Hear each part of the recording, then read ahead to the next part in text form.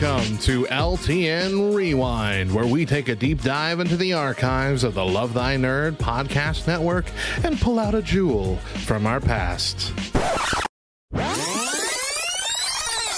In different nerd circles, there is a lot of hurt. A lot of us grew up feeling isolated, feeling ostracized, feeling like people didn't really get us. Just this search for belonging and acceptance that comes with it.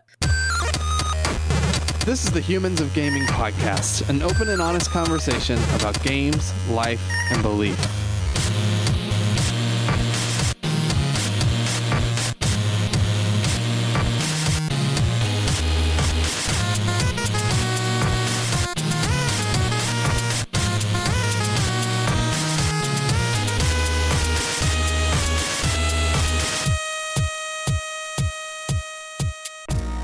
Welcome to Humans of Gaming. I'm Drew Dixon. I'm the Chief Content Nerd at Love Thy Nerd, and I'm joined, as always, with Chris Gwaltney. Joined by Chris Gwaltney. Hey, Chris. Joined and Chris Gwaltney. Hey, I'm Chris. I'm the Chief Executive Nerd with Love Thy Nerd, and this is Humans of Gaming, where we have people that are in the games industry, either video games or board games or otherwise, and just talk to them about their life and who they are as people and get to know them a little bit so that you can get to know them a little bit.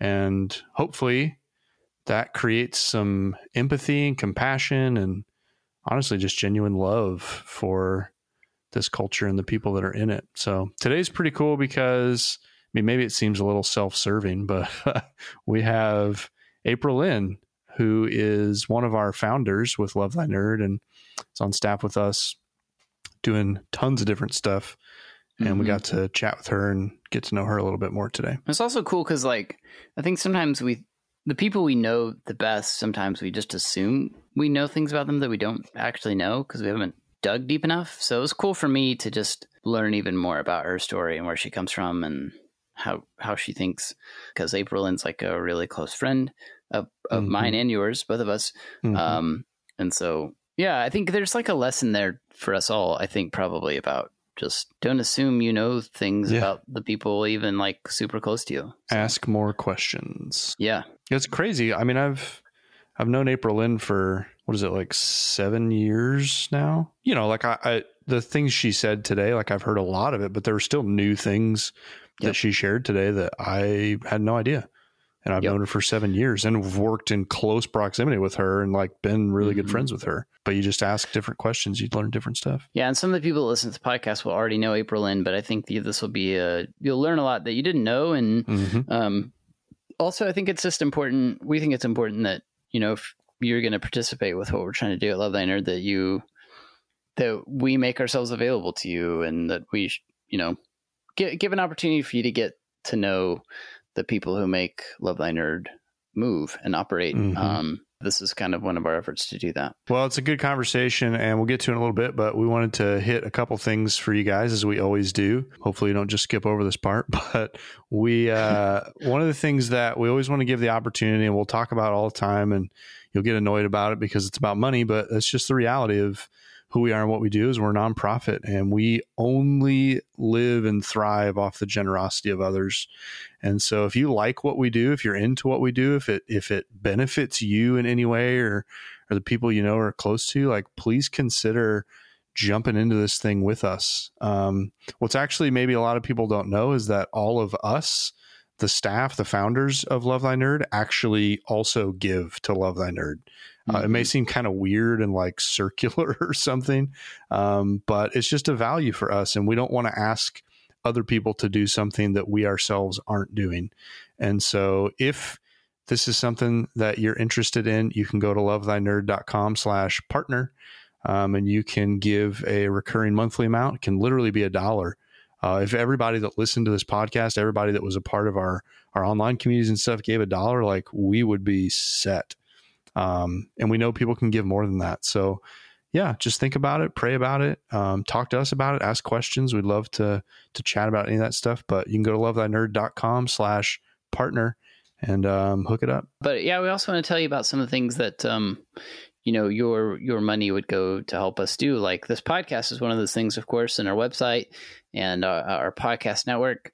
But also, like, we started a new project, or I kind of started a new project along with Bubba. Bubba's helping me produce some videos where we're just trying to encourage people in the midst of quarantine. So, for me, like here in Tennessee, like there's some restrictions that are for parts of our state that are starting to ease up a little bit, but we're still a long way away from like life as normal. Yeah. And I think that's the case for most people. In fact, I think most people probably aren't even taking the steps that Tennessee is yet. So it's just a weird, depressing, difficult time. Like, in fact, this week, like I found out that my primary employer, had to let some people go.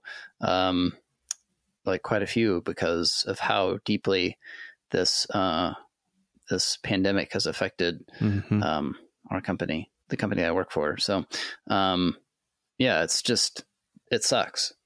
And so we want to help you keep some perspective during that. And so it's just me like opening up the Bible basically and trying to give people some hope and see how hopeful the story of the Bible is and how it can give us some perspective in the midst of really, really difficult times. It doesn't always give us the answers, but it does give us perspective and points us to a future hope and even a present hope that can sustain us. And so, if you think that would at all be encouraging, check out our YouTube channel.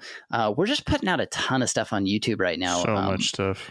Yeah, Matt Warmbier is streaming a lot. We've got Beard Bros episodes. There's a lot going on, a lot of co-optional. If you don't know what those things are, go to our YouTube channel and watch them. That's the best way to learn what those things are that I just said. So, subscribe to us on YouTube. And I think that's basically it. So without further ado, I hope you really enjoy this conversation with one of our dear, dear friends, April Lynn Coet.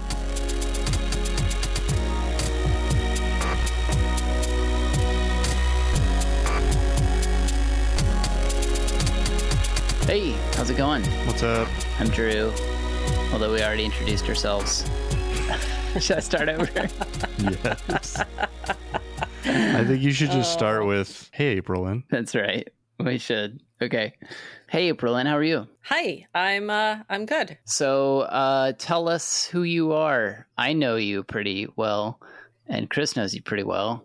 Barely. I think it's like higher than pretty well, but I just don't know how to like...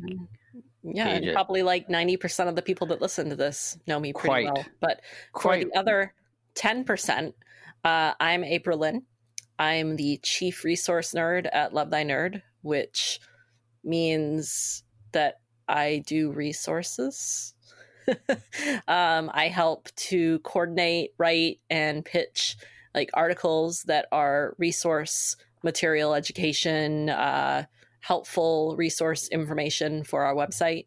Some other stuff too. I wrote some curriculum last year for Grow Curriculum that someday will get published, maybe. I think it is published now. Is it? I think so. They didn't tell us anything. Anyways. Yeah, where's our check? No, they did. They emailed us about it. Well, then I just ignored their email. So sorry, guys. I'll go back and read that now. We'll have to go look and see. I think it's available now, but we should go check that out. But yeah, it was killer stuff. The stuff that you and I worked on, mostly you. Yeah, Drew wrote the kind of message like study portion of it, but I wrote a lot of like event curriculum, basically a mini convention for churches to run with their youth group that was like all nerd related, like a mini Comic-Con or video game show type deal. Yeah, exactly. So there was like a Sherlock Holmes themed scavenger hunt type thing, like mystery, which was really cool, and I want to play myself. And I don't even remember what it was, but it was a whole bunch of different like nerdy themed activity areas where you could do different things like make a pod racer and build a card tower competition, play some board games. Hey, so I want to set the record straight for all of our thousands, tens of thousands of listeners. And I'm doing this for you, April Lynn, okay? Oh no, okay. So I want everyone to know this woman's name is April Lynn. It is not April. That is not her name. And she's too nice and polite to correct you unless she really knows you, and then she will not be nice or polite when she corrects you. But her name is April Lynn. There you go. I at least set, I don't know, 100 people straight. However many people listen to this. I appreciate it. Yep. So how did you get into like, would you always have called yourself like a nerd, a geek? How'd you get into that kind of work? Oh man. Well, in terms of work, I mean, if we want to go further back than when I was working. Yeah, sure. I don't know if I would have always used the word nerd, but I was playing video games as early as I have memories. When I was a kid, we had a Tandy Color computer, which is like a Radio Shack brand computer. Back in the day. I have never heard of that. Well, you can look it up. I've heard of it. You guys are older. You're older than me. It's before my time. Yeah, it kind of was, actually. Do you remember the first game you played on it? The very first game, not sure about the very first game, but some of the first games I played. So there was a game called Rocky's Boots, which was a game, it basically taught you how to program in a very, very basic way, like taught you about logic gates. And so you'd be going through this little, like walking through this little maze kind of thing. Not really a maze because there was usually only one way to go, but it was like a series of rooms and each one taught you about a different kind of logic gate. And in the end, you would put them together and make a little program. And there were boots and it was all run by this raccoon named Rocky. I thought it had something to do with like Rocky the movie and like his boots. No, it was a raccoon. Okay. And so I played a lot of that. I really liked that. I played this Winnie the Pooh text adventure game. It had pictures, but it was basically a text adventure. And so you'd go north or go north or go south, and you were traveling around the 100-acre wood trying to figure out what happened to all your friends, where they all went. Did you find out where they all went? I'm sure that I did. I don't really remember. I think they were throwing a surprise birthday party for you or something. Mm-hmm. That is and there was another one that was Mickey's Space Adventure or something. And that one was actually kind of scary because you could go onto a planet and run out of oxygen. Oh my gosh. Which, yeah, for like a 3-year-old, that's kind of traumatic. Yeah. So those are some of the games I played on our color computer, or Coco as they were affectionately called. And keep in mind, this is before computers had hard drives. So all of your games had to either be on a cartridge that you plugged in the back of the computer. And the computer didn't have a monitor. You connected it to a TV and tuned it to like channel 3 wow. on 5-inch floppy disks or on cassette tapes. So on cassette tapes? Hey, so were you guys channel 3 people or channel 4 people? I don't remember. Channel 3. Or channel 2, some game like Atari 2600, which was the first gaming console I had. I think you had to set it to either channel 2 or channel 3. Really? I remember 3 and 4. I didn't have an Atari. NES was the first system I had. But I remember always being a channel 4 person because I felt like a rebel. I think I probably played some computer games. Like we had a old DOS computer at my house, and I probably played some games on it. But the first thing I remember playing is like Mario, the original Super Mario on NES. Mm-hmm. Yeah, well, we got that one year for Christmas. I was, I think, 6, probably old. I would had to have been older than 6 because my little sibling was around then and old enough to play with me. So I was probably like 8 when we got our Nintendo, and we got it on Christmas. Mm-hmm. And technically, I think it was my mom's. You know, we got to play on it, and that's how ours was. My mom bought it for herself. And my dad, she's like, "Oh, we'll play games on this." And then, of course, my brother and I took it over. Just usurped it. They never played anything but Mario on it. What's your fondest memory growing up gaming and doing nerd stuff? Oh man, these are hard questions. I have a lot of fond memories. Well, you get one, and the rest are going away. So. Okay, well, here's one that sticks with me. My grandmother actually would play the Atari with me when she came over to babysit. And she really loved Atari pinball. And she would yell at the ball, and she would lean to one side or the other, to try to... Like Wii Tennis, same thing. Yeah. Exactly the same thing, except, Wii Tennis actually had gyroscopes. Motion controls, yeah. And I think she knew that it wasn't doing anything, but she got really excited about that. And so I have a lot of good memories of playing Atari with my grandmother. Dude, I cannot imagine playing video games with my grandparents. Yeah, same here. Even Mine my would parents. I not. think I got my dad to play Duck Hunt one time. Oh, one time I That's it. did play Wii tennis with my grandmother, and she threw the remote at On her accident? own TV screen. Oh, what a cliche. Yeah, she didn't That's have the awesome. strap on, and she whacked her own TV. Oh, no. Dixon. Did she break it? No, I think it was one of those old big screen TVs, Oh, that yeah. had the plastic. Indestructible. Yeah, it was basically pretty tough. So Yeah. Yeah. Well, I know you told me I only got one memory, but I'm going to tell you about a second memory. Okay. Well, Well, too bad. you'll never be invited back to this podcast again. But go ahead. That's okay, because I probably wasn't going to be anyways, unless I become some big name game Well, designer. with that attitude, yeah. So my mother loved Dr. Mario, Mhm. and she doesn't actually remember this very well. And I had to remind her at Christmas. It made me really sad. But she used to make me. The deal was that she would play a game with me if I played Dr. Mario with her. And she was way better at it than I was. Even with the handicap, she usually creamed me. Mhm. And I hated it. I mean, I didn't hate it enough that I wouldn't do it, but I would It's get still a really game. frustrated because I lost so much. Yeah. And so I did play on my own sometimes to try and get better so that I could beat her sometimes. But yeah, that was a It's real kind of drag. like a But now- puzzly, Tetris kind of game, right? Oh, did you ask what Dr. Mario is? Yeah, it's like Tetris, except that instead of Tetris pieces, you've got little pills. Yeah. And there are 3 different colors. So there's blue pills, yellow Could they pills, make and that red kind of pills. game today? I wonder. I don't know. I mean, probably, I guess. Probably. I mean, Candy Crush is a thing. Yeah, that's true. it's basically like a parable for our Our pharmaceutical system. pharmaceutical system in America. Basically. And so, yeah, it's a match 3 game where you're dropping the multicolored pills Yeah, down yeah. and trying to get rid of the viruses. And if you played it 2-player, every time you make a match of 2 or more, you send pill fragments over to the other person's screen and screw them up. And I discovered you can actually play it online on Switch right now, like the classic Dr. Mario. So I'm going to have to recruit some Is that people. through their NES Classic thing? Mhm. Oh, actually, I think maybe I have seen it on there, but I hate those kind of games, so I just I didn't know you skipped could do over it. stuff online with that with the NES Classic. Yeah.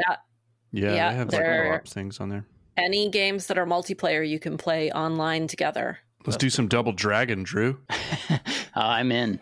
I used to love Double Dragon. Yeah, it has not aged well. I'll Well, tell you actually, that. Double Dragon 2, yeah. because I think Is that the that one where you was can get the weapons? one Double you could do two- Dragon? You could do 2-player on the same screen. Oh, I think yeah. Double Dragon 1 had 2-player, but it was like you took turns.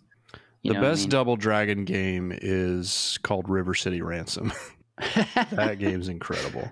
Anyway, So were your parents were okay with you being into games and stuff, or was that Oh like a yeah, big deal? that was fine. I mean, they encouraged it. My dad taught me how to use the computer before I could really read.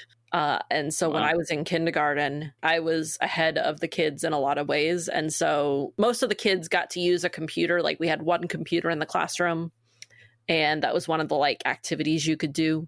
And they would just plop me remember down those in front days. of it to keep me busy because I already knew how. Playing Oregon Trail.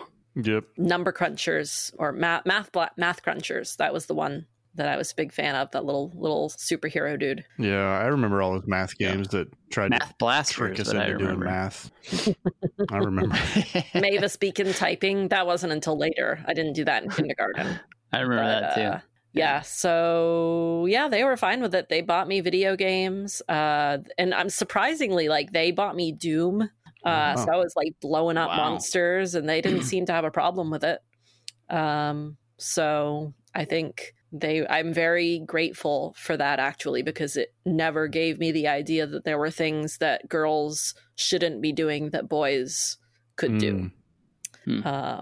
I didn't learn that. Isn't it until- crazy how in retrospect you see how valuable those things are? Because during the time, especially as teenagers or whatever, we're like, oh, our parents suck and they're the worst. But, looking back, you can think about all the really great things too that,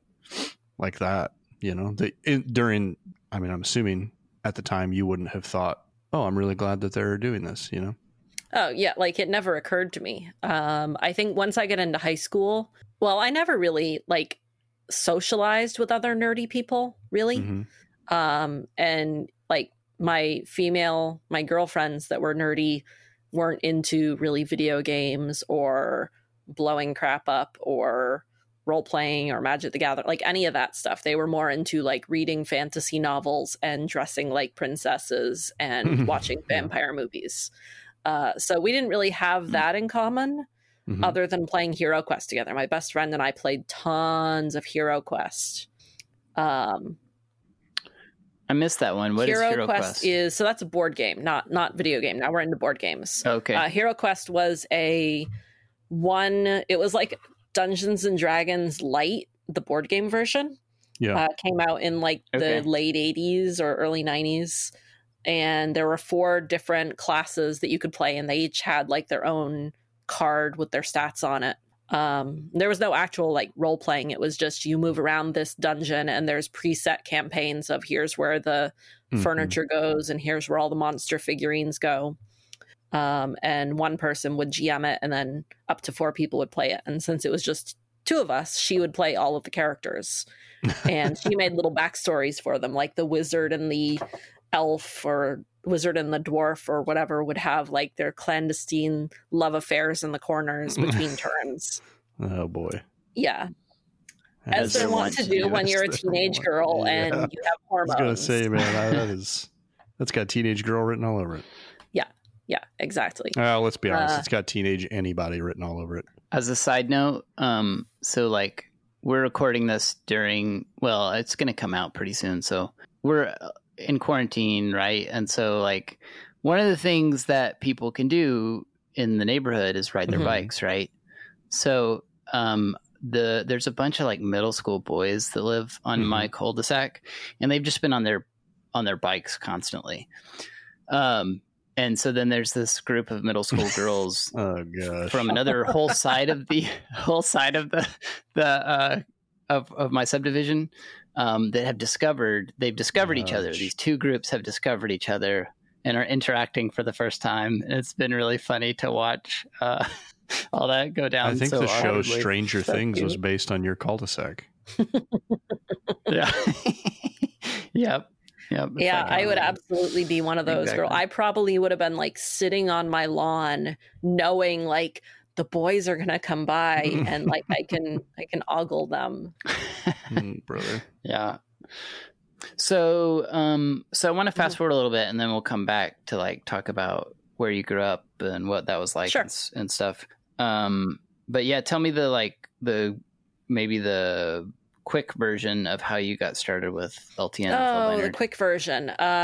So the quick version is that I don't even know where to start with the quick version. You just give whatever version you want. Well, you can do the like version you want. Yeah, So, exactly. So I, as you guys know, but not all of our listeners know, I was working with you guys in Game Church. I moved out here to California in, I think, 2015.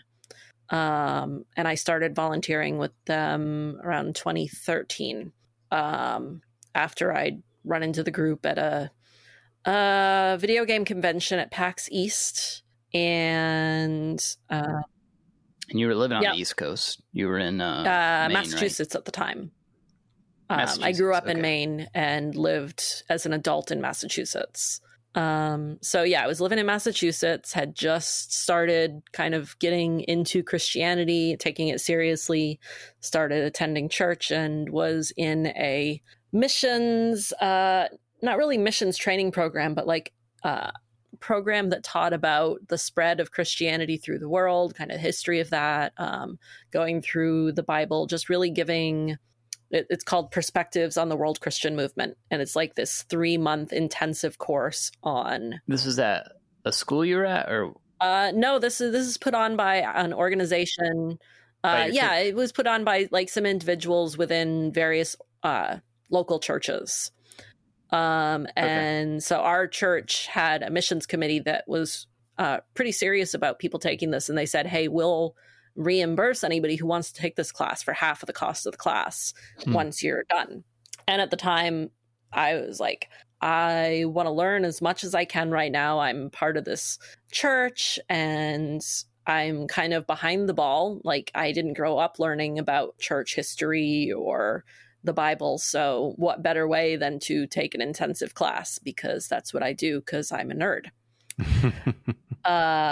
And so right around that time is when I ran into Game Church. And so the two things kind of coincided really well, where I was in this place where I was like, the most important thing I could be doing with my life is bringing people hope. And what better way to do that than with something I'm already passionate about, gaming. And so that led to one thing after another, started getting more involved with helping out with the Game Church Facebook community and the, going out to California and actually attending a convention with them, starting to write articles for the website. And that's how I met Drew. And fast forward to coming out here to California and our work with Game Church leading into starting Love Thy Nerd, which is... Well, and not to glaze over a really big deal, but like, you moved across the country to pursue like ministry. Yes. Which is kind of a big deal. It was a big deal. Yeah. And so Chris, actually, you inspired me a lot with that. That's really what I wanted to get to, is I just wanted everybody to know how inspirational I can be. Sometimes you have your moments. But no, so when I met you in October of that year, I think 2013, the first time I came out here, you and your wife had just made your big move, 2 months before that? Yeah. In September? Yeah. So you had just moved to California from Arizona to work, to be on staff with Game Church. And that was just so wild to me that you would drop everything, pack up your things, move states, to do what seemed kind of crazy from every normal person in the world perspective. And it kind of planted that seed of, this is a thing that people do, that people are willing to jump and take risks and step into the unknown for what they believe in. And so then that kind of stuck with me. And I remember sitting with you at PAX East next year in the spring, where I was talking about I want to quit my job. I hate it. And what were you doing at the time? I was working for GE Healthcare, either in the planning department, ordering and shipping, receiving, not in the warehouse, but doing the ordering and purchase orders and stuff. Or I had moved into the warehouse and was doing shipping and receiving because I hated being a planner. It was not, I did not have any idea what I wanted to do when I grew up. Yeah. I graduated college barely knowing, having some wild idea that I was maybe going to start a bookstore or work in a bookstore, or I had no idea. And so I was just working whatever jobs would have me to make money, and it was miserable. So finally, seeing a purpose to my life, something that I could do that would be meaningful and purposeful and satisfying and fulfilling was tempting, but it was scary. And it took a couple of years to finally get to the point where I was just I'm done with what I'm doing, and I feel led to try this new scary thing and drop everything. And it sucked. I'm not going to lie. Making the decision to leave behind my family, my friends. I love New England. I never thought that I would ever want to leave. And the things that I was used to, I don't know, seasons and water and rivers and lakes and streams and trees. Hey, we have trees. Don't you dare. But we don't have forests, at least not within, you have to drive 2 hours up steep mountains to get to them. Seasonal affect disorder. Oh no, I still get that actually. Oh really? In California? I do. Yeah. It's not as bad because the winter isn't as long. But it has more to do with the lack of daylight, then it has to do with the temperature. And, you know, the days still get shorter here, and the sun still doesn't climb as high in the horizon. So I definitely feel like between October and February, it's hard. It's not as hard, but it's hard. So anyway, yeah. So I packed up my car. I had my little Chevy Prism. I packed that as full as it would get with my belongings. Gave I used away. to have a Prism. It's a good car. Still driving it, huh? It's still going. I've had that car now for I think 12 years. It's 2019. It's a 99 Prism. It's 20 years old, but I haven't had it that whole time. So maybe had it for like 16 years. Still going. Nice. Mine was a 94 Geo Prism before like Chevy bought the Geo from Toyota. But anyway. Yeah. So packed up your car, and you kind of made like a little road trip out of it, I remember. I did. It was awesome. I had watched... Did you guys ever see the movie Chef? No. It was this lesser... It wasn't like a big blockbuster. That's the word. Like I think it was kind of an indie film, but it did hit theaters. It was about this guy who's a chef, and he gets fired from his job where they're basically telling him, like, you cannot be creative in the kitchen. You have to make the menu that people expect and that we know works. And he's like, but people are bored with the food, and like we're getting crap reviews from reviewers because they want something new. And they're like, nope, this is what works. This is what you're making. And so he ends up getting fired. And his wife or ex-wife keeps convincing him, like, dude, you should buy a food truck. He's like, I'm not going to get a food truck. What are you, crazy? But then he ends up buying a food truck and making Cubanos, some sort of, I think they're, Cuban sandwiches. And like does this road trip from wherever he picks it up across the country, and like takes his estranged son, and his son is like his social media genius, and gets him all this fame, and they try food at all the different places they go. And I watched that. I'm like, I want to do that. I want to do a food road trip. And so when it came time to move to California, I'm like, it's going to be cheaper if I drive there and buy new stuff than it will be if I pack up my belongings, ship them out there. And then like, I don't know where I'm going to live, because I didn't have, I had like a couch, a spare room to sleep in for like 4 weeks while I found a new place to live. Because someone I went to church with had a sister-in-law and brother that live out here. And so, like, what am I going to do with a trailer full of stuff if I have it shipped? Like, I don't have any place to put it until I find a place to live. So I'm just going to pack up my car, and I'll buy a new bed and dresser and stuff. Like, yard sales are still a thing. And so, like, I know people everywhere. Why don't I basically couch surfed my way across? Like, people have spare rooms. So I stayed in guest rooms, and I stayed in a couple of hotels. But I stopped all the places that I knew people and that I wanted to see. So like, and tried like their local, the thing they're known for in each of those places. It was awesome. So like I had crab cakes in Maryland, and I had sweet tea on a rocking chair in a porch in North Carolina. And I had biscuits and gravy. Our friend Zach Hughes made me homemade biscuits and gravy. Oh, wow. Drew He did you better than I did. Drew took me to Nashville Hot Chicken and Waffles. I met Drew for the first time in person on that trip. Stayed at his house for 2 nights, because I took a side trip up to Kentucky and went to the Mammoth Caves. And here's where the trip gets nerdy. So there's an old text adventure called Adventure or Colossal Caves. It was like one of the first, might have been the first text adventure. Do you guys know what I mean by text adventure? I do. Yeah.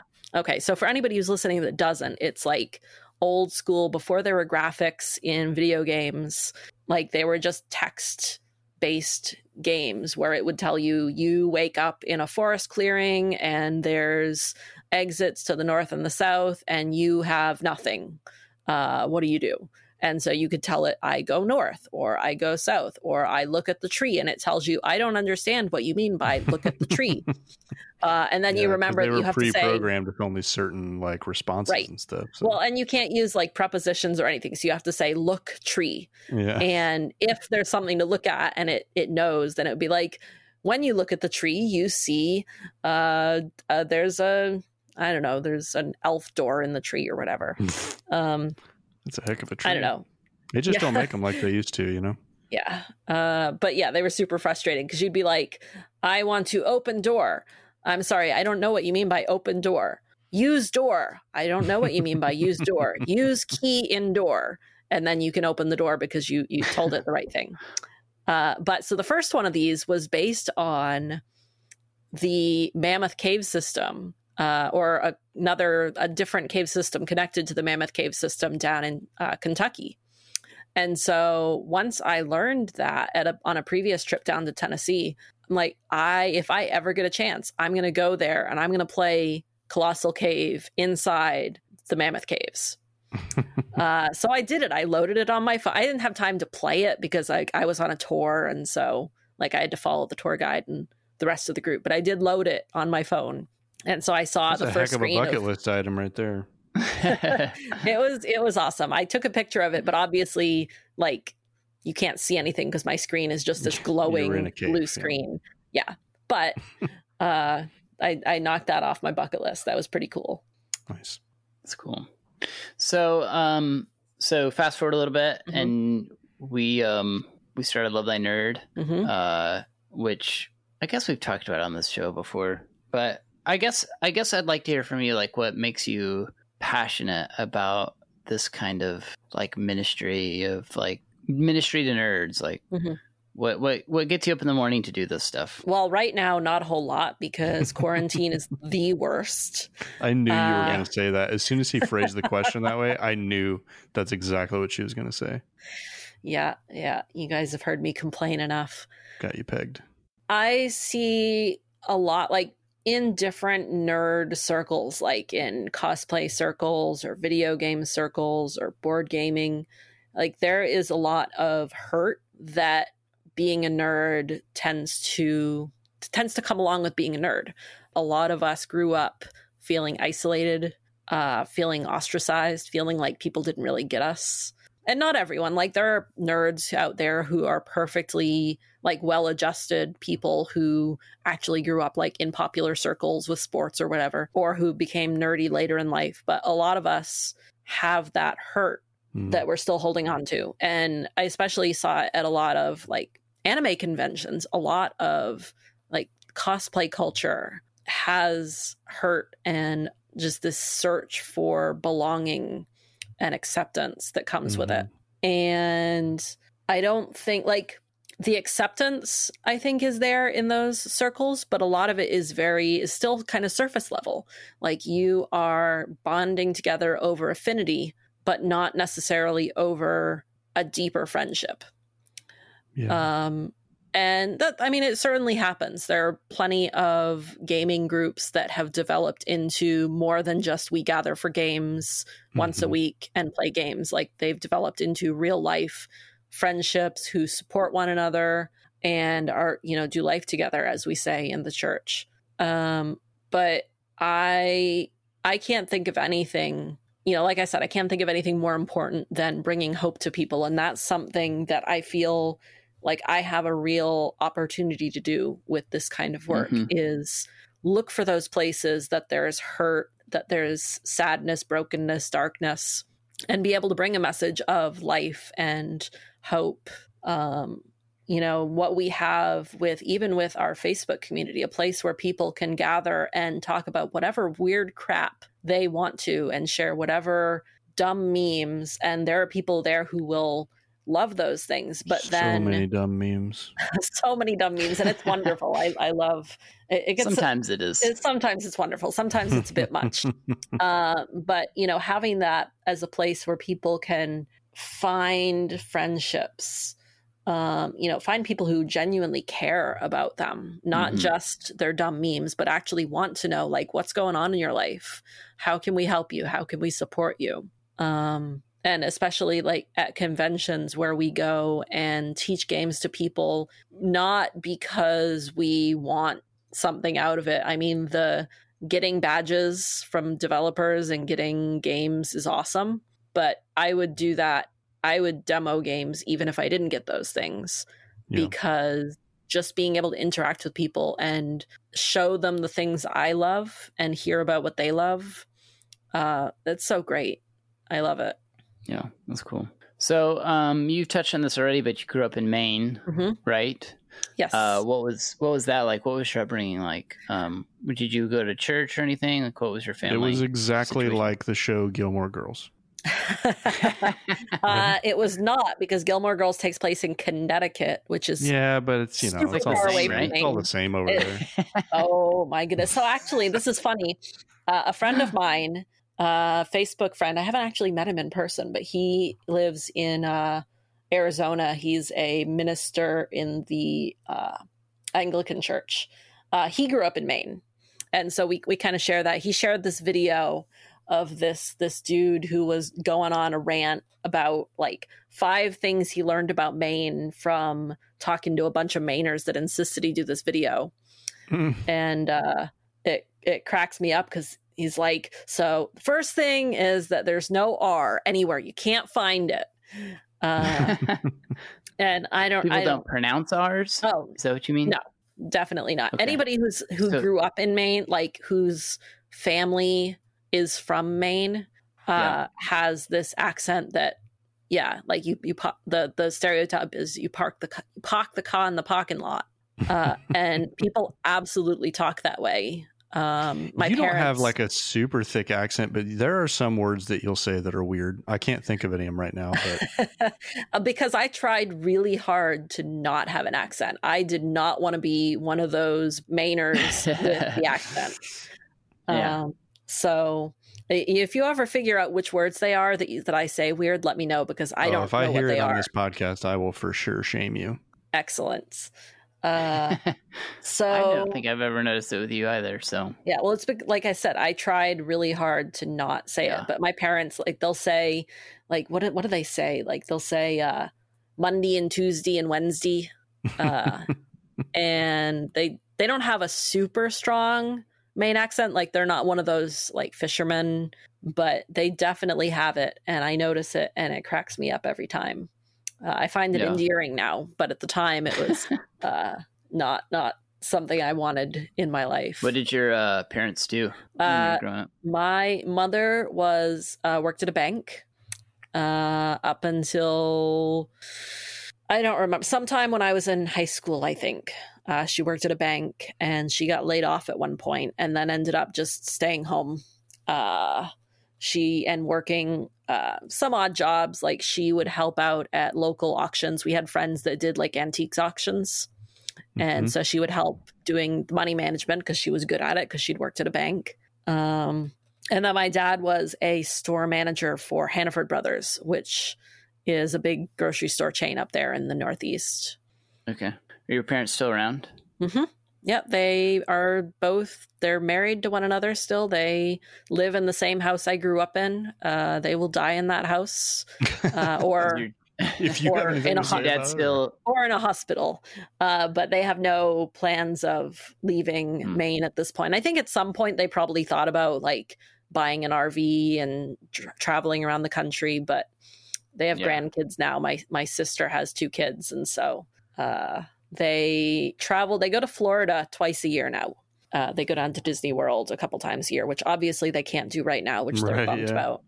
Yeah. Like, they actually had a trip planned for May that they cancel. I think they postponed it to September, but I would be very surprised. And they also understand. They're like, we're probably not going to be able to do it at all this year. But yeah, it's a bummer. Yeah, it really is, because they look forward to that. We used to go as a family for 2 weeks every year. And so now they go for like a week at a time, twice a year. Yeah. We were planning to take our kids to the Harry Potter stuff in Florida and Orlando. So I guess we're just telling them it's postponed. We'll do it eventually. Yeah. But it's a bummer. So, I don't think you answered about, like, do you grow up in the church or anything? So my family is all Catholic. Okay. They aren't all practicing Catholics to like a super big degree. Like when I was young, we used to go to Mass every week. At least my mother and I don't know if my father ever went with us except for holidays, because with his job, he either couldn't go on a Sunday because he was working, or he was tired and so he was resting. So I don't remember specifically, but then my younger sibling came along, and the church that we were at did not really look kindly on like fussy children in Mass. And so that was kind of it stopped happening because she was just not going to sit still. Mm-hmm. Yeah. So then we would still go for holidays. Like we would go for Christmas Eve and we would go for Easter. And then eventually it just kind of stopped happening. And I know my mom feels guilty about that. And it's the good old Catholic guilt. Well, no, because she feels like she should have brought me up properly Catholic. Oh, okay. And didn't. And it was funny because when I first became a Christian, I had this idea in my mind that it was going to make it right again, like that my mom could stop feeling guilty because I was a Christian now. And but I don't think it really worked because Protestant Christian is different than Catholic. Mm-hmm. And so it didn't really work out the way I thought. I don't think that she feels unhappy with me being a Christian, but so yeah. So anyways, so I grew up kind of like with some Catholic values, but not a lot of Catholic education. Went to Sunday school for like 2 years. I don't really remember anything about it except that somebody stole my raincoat. And that I really hated having to go to school on a weekend. Oh, yeah. Yeah. Even though That's I fair. liked school, Sunday school was a different thing. Like it wasn't the same kind of school. And it just, yeah. Yeah, it's really different now. I remember growing up. I mean, I guess I'd say it's different now for my kids because they generally like going to church a lot because there's like quite a bit of programming that's geared for them. Mm-hmm. But I remember as a kid, I just hated it. I hated going. I hated sitting in the pew. Yeah. I would try to fall asleep if I could, and then my mom would get mad if I fell asleep. I'd like fall asleep and hit my head on like the Bible or hymnal rack, or whatever. I don't remember if I hated it. I think there were certainly things I hated about it. Like I hated kneelers. So And those are the like things the little the little racks things that that you fold put down your- that you kneel on. yeah, so they fold down and you kneel on them for certain parts of the service. Yeah. And they were so uncomfortable. And you're supposed to like kneel upright. You're not supposed to like rest back on your hunches while you're kneeling. And so, but they were so uncomfortable and my little child body was not having it. And yeah, there were definitely parts that I was bored during, but the church was a very beautiful church. Very like mini cathedral type thing with, the Stations of the Cross statues that were shipped directly from Italy, stained glass windows, the painted ceilings, with lots of cherubs and a big, God with his long flowing hair and beard. And so that's kind of the idea I grew up with of God is this guy, this old dude in the sky who looks over you and judges you and tells you what to do, and knows everything. Mm-hmm. So, whether that is accurate to what the Catholic Church would have actually taught me about God, is probably not true. But that's the picture of God that I saw every time I went. Right. And the angels are they're adult angels and there are baby angels. So I really love that. And I think that's part of why I why I ended up becoming interested in religion again is I loved that ritual of it. Like you sing songs, you're in a beautiful building. There was a lot of that beauty that stuck with me. Even after I decided that I'm not Catholic, I don't believe in this stuff. Mm-hmm. How did you get to that point? The not believing in this stuff? Yeah. I don't even remember. All I remember is that at some point in high school, I learned the word agnostic and what it meant. And I was like, that's me. Like, I don't not believe in the stuff. I don't believe in it. Like, I don't see any rational reason to believe or not believe in the concept of a personal God, because like, how could we know? How could we know something that doesn't exist in this reality? And so I remember my mother and I would have fights about it, where I would try to explain to her and she would get very upset. So that's where I was at in high school. Is I decided there was no way of knowing, so I was just not going to weigh in one way or the other. Yeah. So how did you come around? Like, because you're not there anymore, right? Or do you want to like confess that that's where you're? It's okay, this is a safe place. So I'm not a Catholic anymore, so confession isn't really a thing. Oh yeah. Well. Yeah. Touche. Yeah. So that was a really long, weird, wild journey. When I was at the end of high school, beginning of college, I dated this guy in Canada that I met on the internet. And that was a whole thing, because this was before online dating was really a thing. And everyone thought I was crazy because he could be an axe murderer. Was it ICQ or was it AOL? Or we met in a Yahoo chat room. Okay. There were these Yahoo chat role-playing games, quote unquote, in the arts and entertainment chat section, where people would make these little rooms. And I don't know how much actual role-playing, like if people were actually doing any quote unquote role-playing, or if they were just basically like playing make-believe. But that's what I was doing. I had my own little kingdom. And I don't think I've had this conversation in a really long time. So the entire world now gets to learn about my delusions in high school. So I was Sylvia. I had a kingdom, the kingdom of Tristan.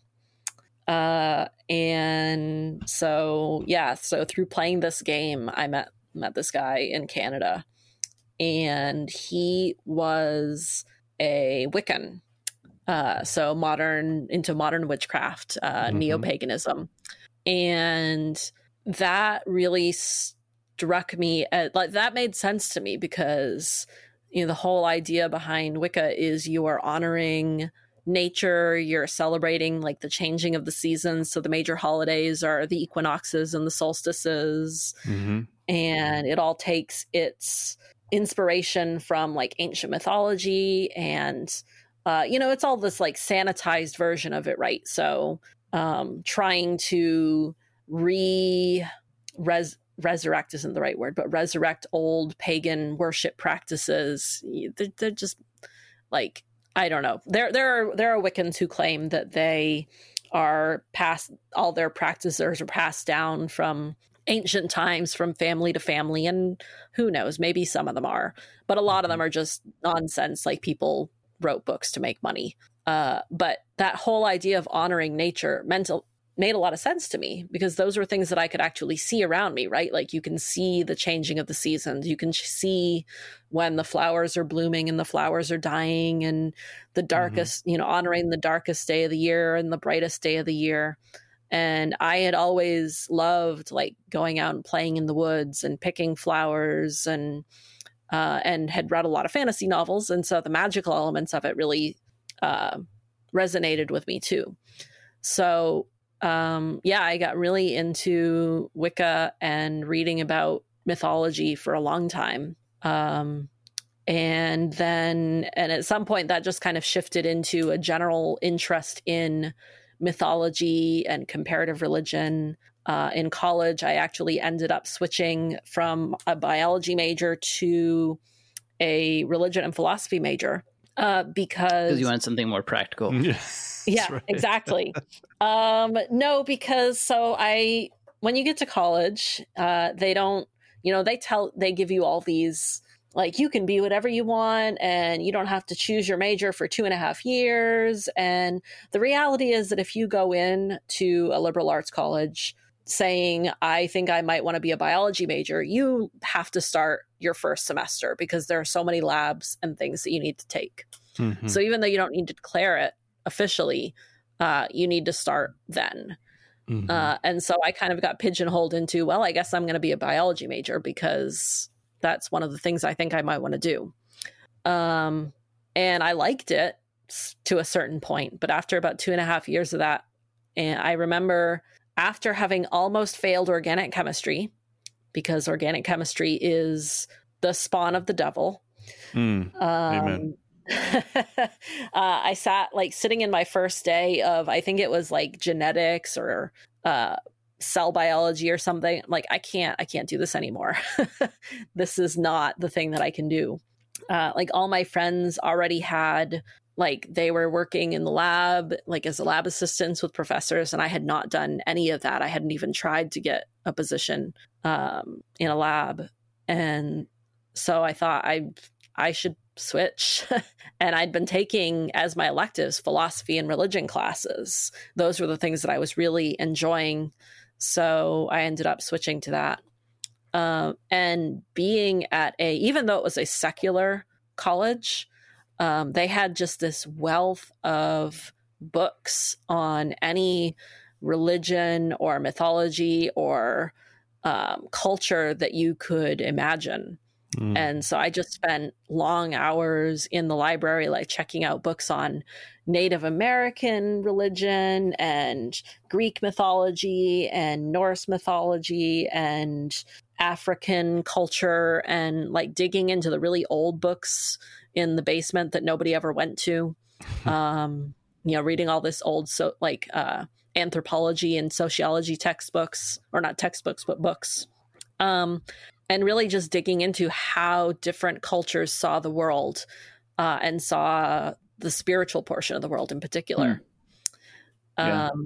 Have you always been like interested in digging deep into things? I'm sensing a theme of like a desire for like nerd understanding how things work and are interconnected and all that kind of stuff. Yeah, I think so. I mean, going all the way back to like, I was one of those gifted and talented kids, which I didn't even realize. Me too.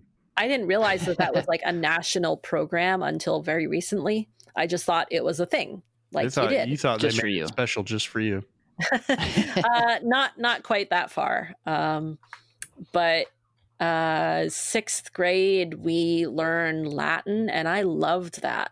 That was so much fun, like learning this ancient language in my free time. And like in high school, I was part of math teams. So yeah, I've always been into like taking the extra credit study stuff. And so while you were studying all this stuff, though, you got into Christianity, came into play into that somehow. Yeah. Like one of the classes I had to take for my major was I had to take one class on Christianity. And I think it was like, I don't even remember what class it was. I remember enjoying it, but it never made me think like I want to become a Christian. But from a intellectual perspective, I really enjoyed it. At some point I started reading some of the Psalms, and at this point I was still considering myself pagan, at least. But there was a lot in the Psalms that really appealed to me that I could, take things out of, that still made sense. Lots of honoring.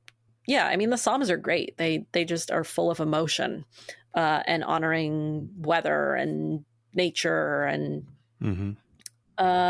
so the actually becoming a Christian and like digging into it deeply didn't happen until I was about 30.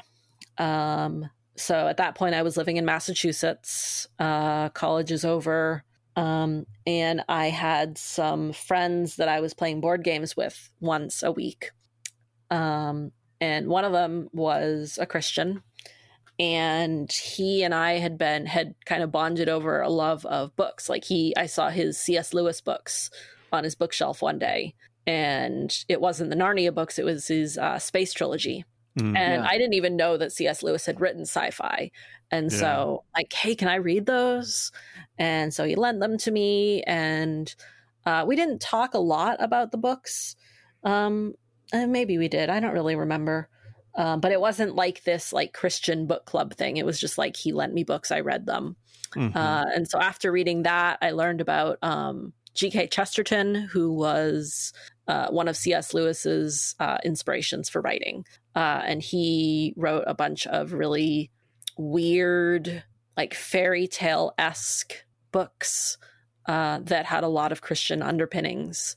And so I was reading that stuff, and at some point I sank into depression, as I am wont to do from time to time. And I learned that he had a Bible study group that he ran. And I was like, I haven't been in any sort of like spiritual community for a while. And I think that that would be a really good thing for me to do right now.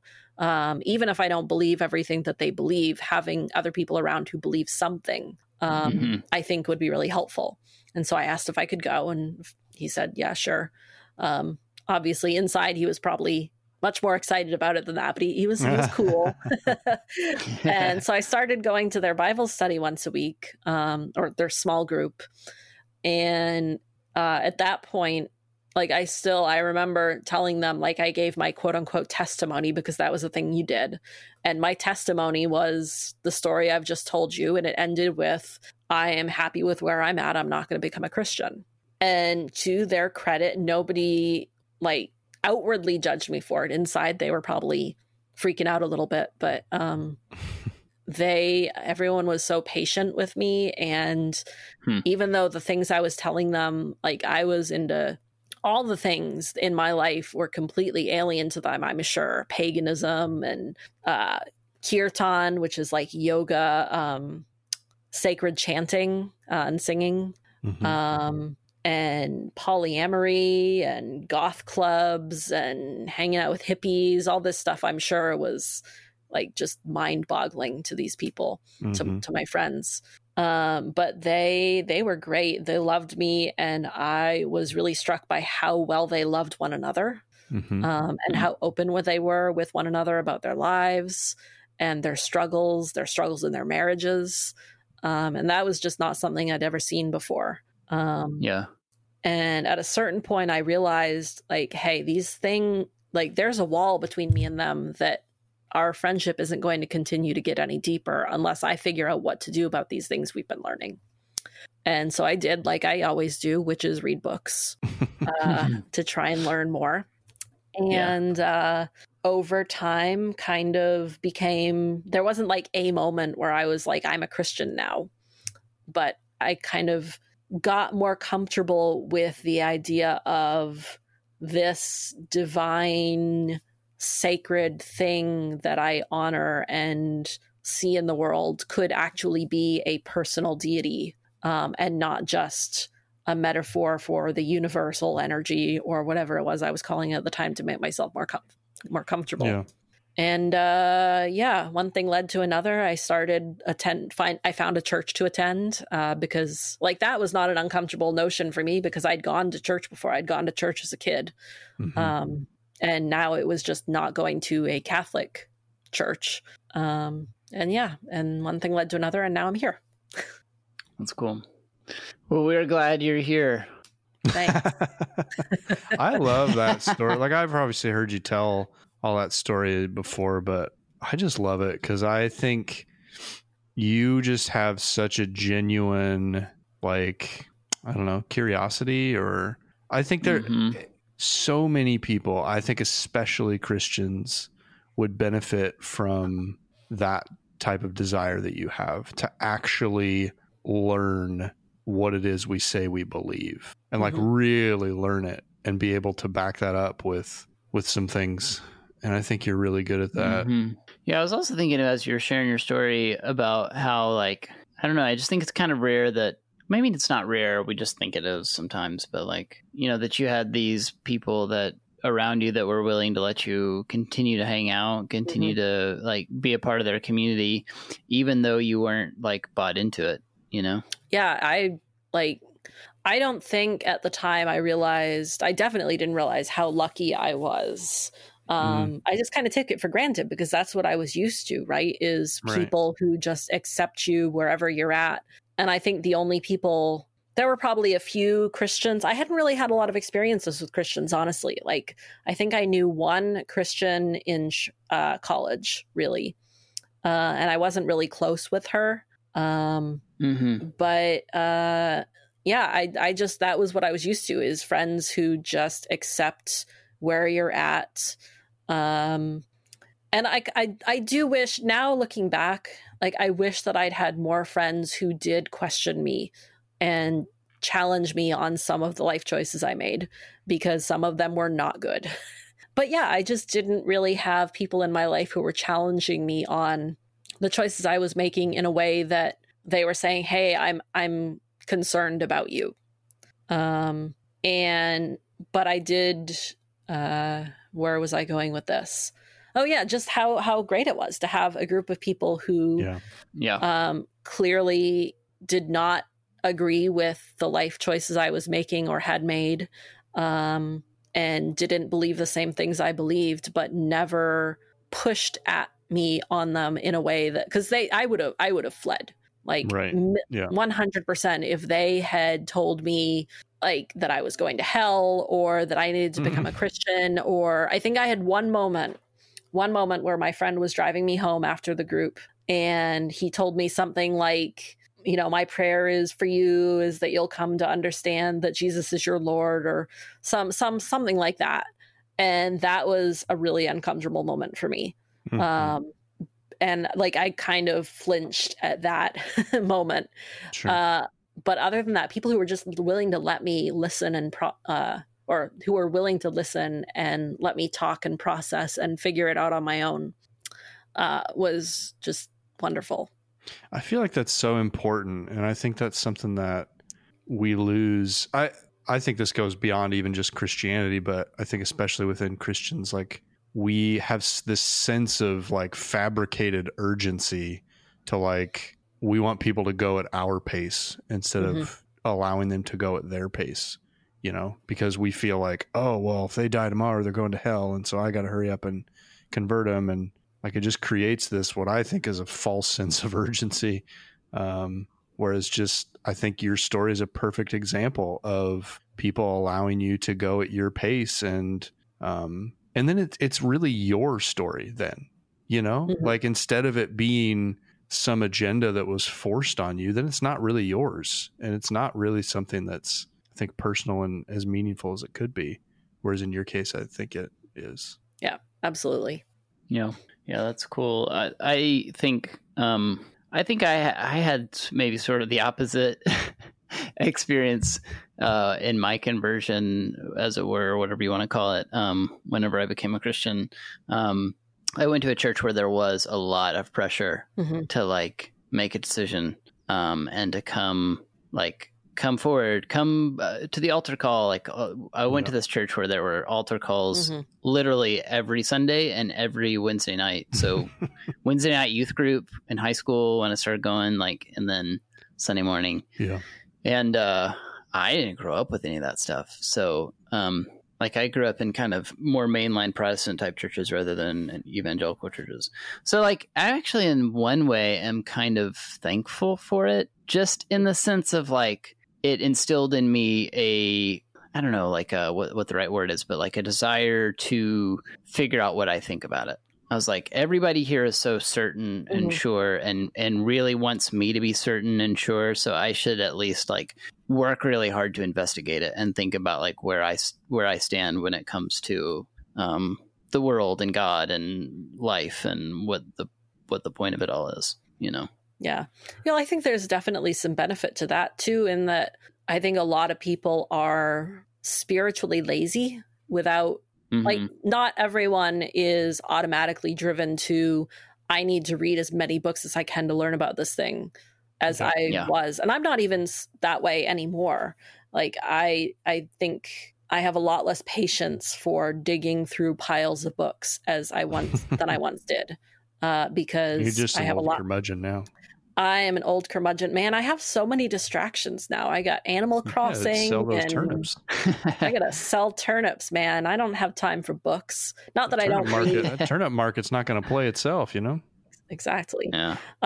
So like there is benefit in not pressuring people, but encouraging people to think about these things, because not everyone is going to. It's so much easier to just not think about it. It's so much easier to just distract yourself from the deeper spiritual questions of life with all the millions of things we do to keep ourselves busy than it is to actually sit down and like really do some deep soul searching about what is it that I believe in? Do I believe in anything? Why do I believe it? Why is it important for me to think about these things? So I think, and I don't want to say I am this special person, but I do think that. Well, you are. Yes. I just don't want to. I don't want to. I heard that you were in the gifted class. Yeah, that's what I heard. Yeah. Yeah.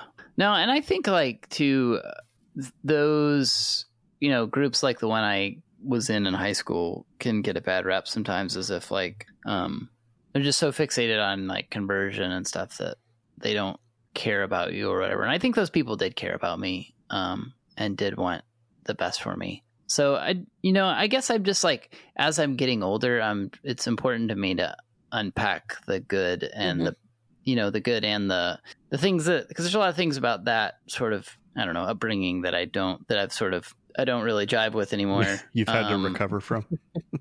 Yeah, in a way. But there's also a lot of really there are a lot of really great people that really loved me, and that like I wouldn't be working for Love Thy Nerd for sure in a way if it weren't for those appointments and relationships and time. So it's cool. I guess all I'm trying to say is I'm glad that there are people in our lives that all this is related to relationships. So yeah, it's a big part of what we do with Love Thy Nerd. Yeah, absolutely. So cool. Well, it was just cool because I hadn't really heard the whole story. Like I've heard bits and pieces of how you became a Christian and all that kind of stuff. So now you've got it. The true Hollywood true story. Yeah. You got about that's the short version of the story. That's the medium length version of the story. Yeah. Very cool. Well, thanks for doing this, April Lynn. This is great. You are welcome. I'm glad that I could. We'll have you on again sometime, hopefully. if I thought you said that I couldn't be. No, if she plays her cards right, we'll see. Yeah, we'll see. Okay. Well, this was fun.